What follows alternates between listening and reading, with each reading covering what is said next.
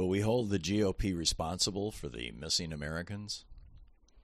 In the 1930s, after FDR rolled out programs to aid the homeless and unemployed across the country, America enjoyed a longer life expectancy and more healthy years within that life expectancy than any other wealthy nation. While some of that was due to the public health crisis echoing across Europe in the wake of World War I, it was largely because FDR's Democrats in charge of the country were building schools and hospitals like there was no tomorrow. Republican President Eisenhower followed in that tradition through the 1950s, and in the 1960s, LBJ rolled out Medicare and Medicaid. As a result, we continue to have the world's best lifespans and quality of life. Then came Reagan's austerity and neoliberalism campaigns in 1981, and America began to become unraveled.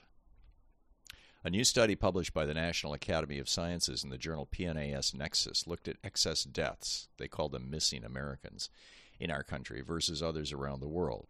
The researchers from Boston University School of Public Health, the University of Pennsylvania, and the Harvard Medical School and T.H. Chan School of Public Health found, quote, the United States had lower mortality rates than peer countries in the 1930s to 50s, and similar mortality in the 60s and 70s. Beginning in the 1980s, however, the United States began experiencing a steady increase in the number of missing Americans, reaching 622,539 in 2019 alone. The excess deaths, it turns out, are almost all entirely the result of Republican policies, both at the federal and state level. The researchers found, quote, stagnant minimum wages and loss of collective bargaining protections have contributed to widening economic inequality. A scant safety net for working-age adults and the absence of universal health care have privatized risk, tying health more closely to personal wealth and employment. Additionally, lax regulation of opioids, firearms, environmental pollutions, unhealthy foods, and workplace safety have contributed to elevated U.S. mortality, particularly among lower-educated and lower-income people. And it's worse in red states. Quote, increasingly divergent policies at the state level have resulted in widening health gaps across the United States, U.S. states. In those geographic areas of the United States where excess mortality has increased the most, voters have turned toward policymakers who have further undermined population health, that is, through refusal to expand Medicaid or to implement firearm regulations. While not coming right out and saying that people live longer in blue states than red states, that's largely what the study found. And it's not a small effect. Quote, in 2021, there were 26.4 million years of life lost due to excess U.S. mortality relative to peer nations, end quote.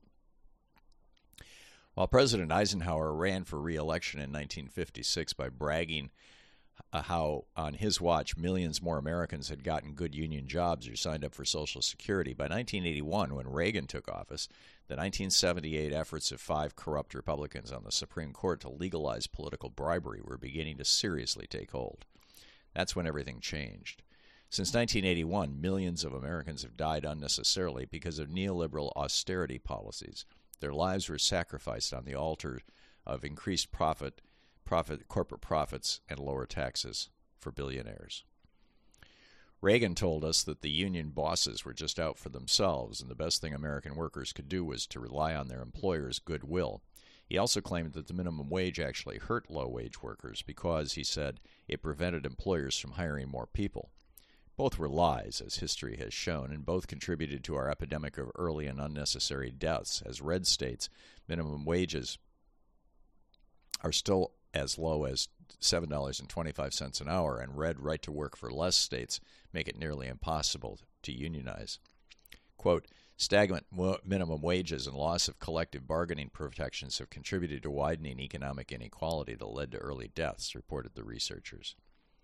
The Republican backlash to Obamacare extending Medicaid to everybody in the country wasn't limited to their lawsuit before the Supreme Court that ended up letting red states opt out of coverage, or to the AstroTurf Tea Party movement funded by right-wing billionaires.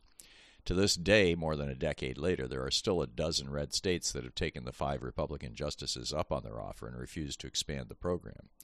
Those Republican-controlled states have also thrown hundreds of bureaucratic roadblocks to people getting any kind of aids to any kind of state services, from food stamps to unemployment insurance to housing assistance.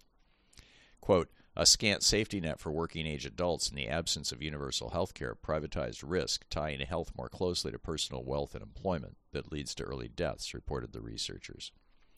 A collaborative research project between the University of Texas and the University of Toronto, published in the Journal of the American Medical Association, found that the red state preference for deregulation and lack of oversight, quote, explained 9.2% of an enrollee's odds of receiving prolonged opioids. The correlation between a county's Republican presidential vote and the adjusted rate of prolonged opioid use was 0.42%, with a p of less than 0.0001. In the 693 counties with adjusted rates of opioid prescriptions significantly higher than the mean county rate, the mean Republican presidential vote was 59.9% versus 38.6% in the 638 counties with significantly lower rates. Cancer, end quote. Cancer Alley is alive and well in Texas and Louisiana thanks to Republican governments in those states' refusal to enforce environmental regulations that would keep carcinogens out of the air and water. A child living in Mississippi is 10 times more likely to die from gunshot than a child in Massachusetts because Republicans in Mississippi refuse to adopt rational constitutional gun control regulations like Massachusetts has had for decades. Obesity and the diabetes, heart disease, and stroke associated with it are vastly more prevalent and thus deadly in red states than blue states because so many more people are living in poverty in red states and junk food is cheaper than healthy food. 29 states encompassing virtually all of the nation's red states have no state-level workplace safety agencies. Those only exist in 21 mostly blue states. As a result, red Wyoming has 10.4 workplace deaths per 100,000 workers, while blue Rhode Island has only 1 death per 100,000 workers. Additionally, lax regulation of opioids, firearms, environmental pollutants, unhealthy foods, and workplace safety has contributed to elevated U.S. mortality, particularly among lower-educated and lower-income people, wrote the researchers about unnecessary/early deaths in America. When the Washington Post looked into the difference between red states and blue states, what they found was shocking. For example, noted the authors, quote, Ohio sticks out for all the wrong reasons. Roughly 1 in 5 Ohioans will die before they turn 65, according to Montez's analysis using the state's 2019 death rates.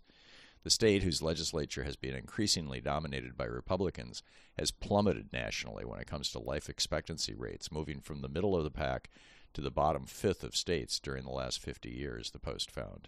Ohioans have a similar life expectancy to residents of Slovakia and Ecuador, relatively poor countries, end quote.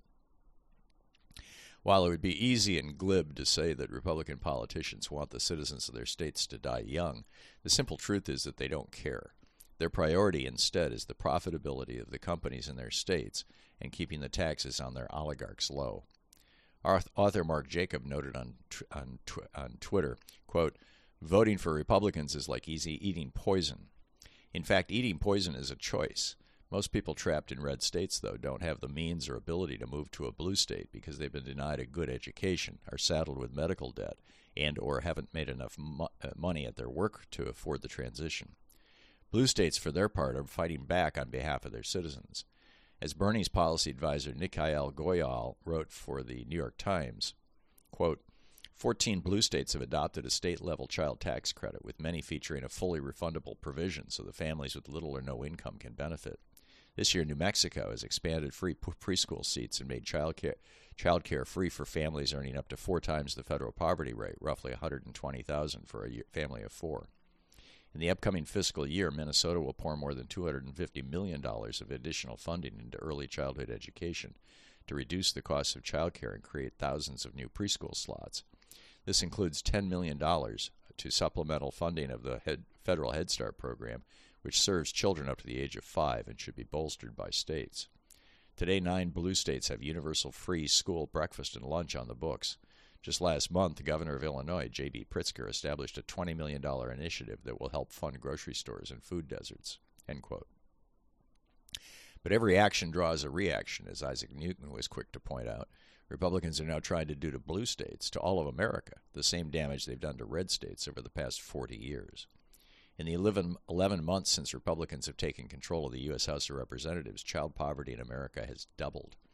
This is because Republicans in the House refused to renew programs Democrats put in place, providing health care, food assistance, housing support, the child tax credit, and subsidized child care. All have now expired. In the past 40 days, 3.2 million children lost access to health care. 70,000 child care and preschool programs have closed, and the child tax credit has expired. So have the Supplemental Nutrition Assistance Program's emergency allotments. As of yesterday, 10,046,000 Americans have been kicked off Medicaid, nearly all in red states. And it's all intentional. Republicans will proudly tell you it's necessary to keep taxes low on their billionaire donors and to prevent poor people from becoming lazy. Speaker MAGA Mark Johnson will tell you it's the Christian way, just like trashing queer people and forcing 10-year-old rape victims to carry their pregnancies to term. Welcome to the 2023 GOP and their plans to deconstruct the administrative state and drag America back to the 19th century.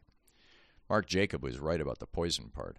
But instead of Republican voters eating it, their politicians are determined to force it down the throats of all of us, our children, and our grandchildren.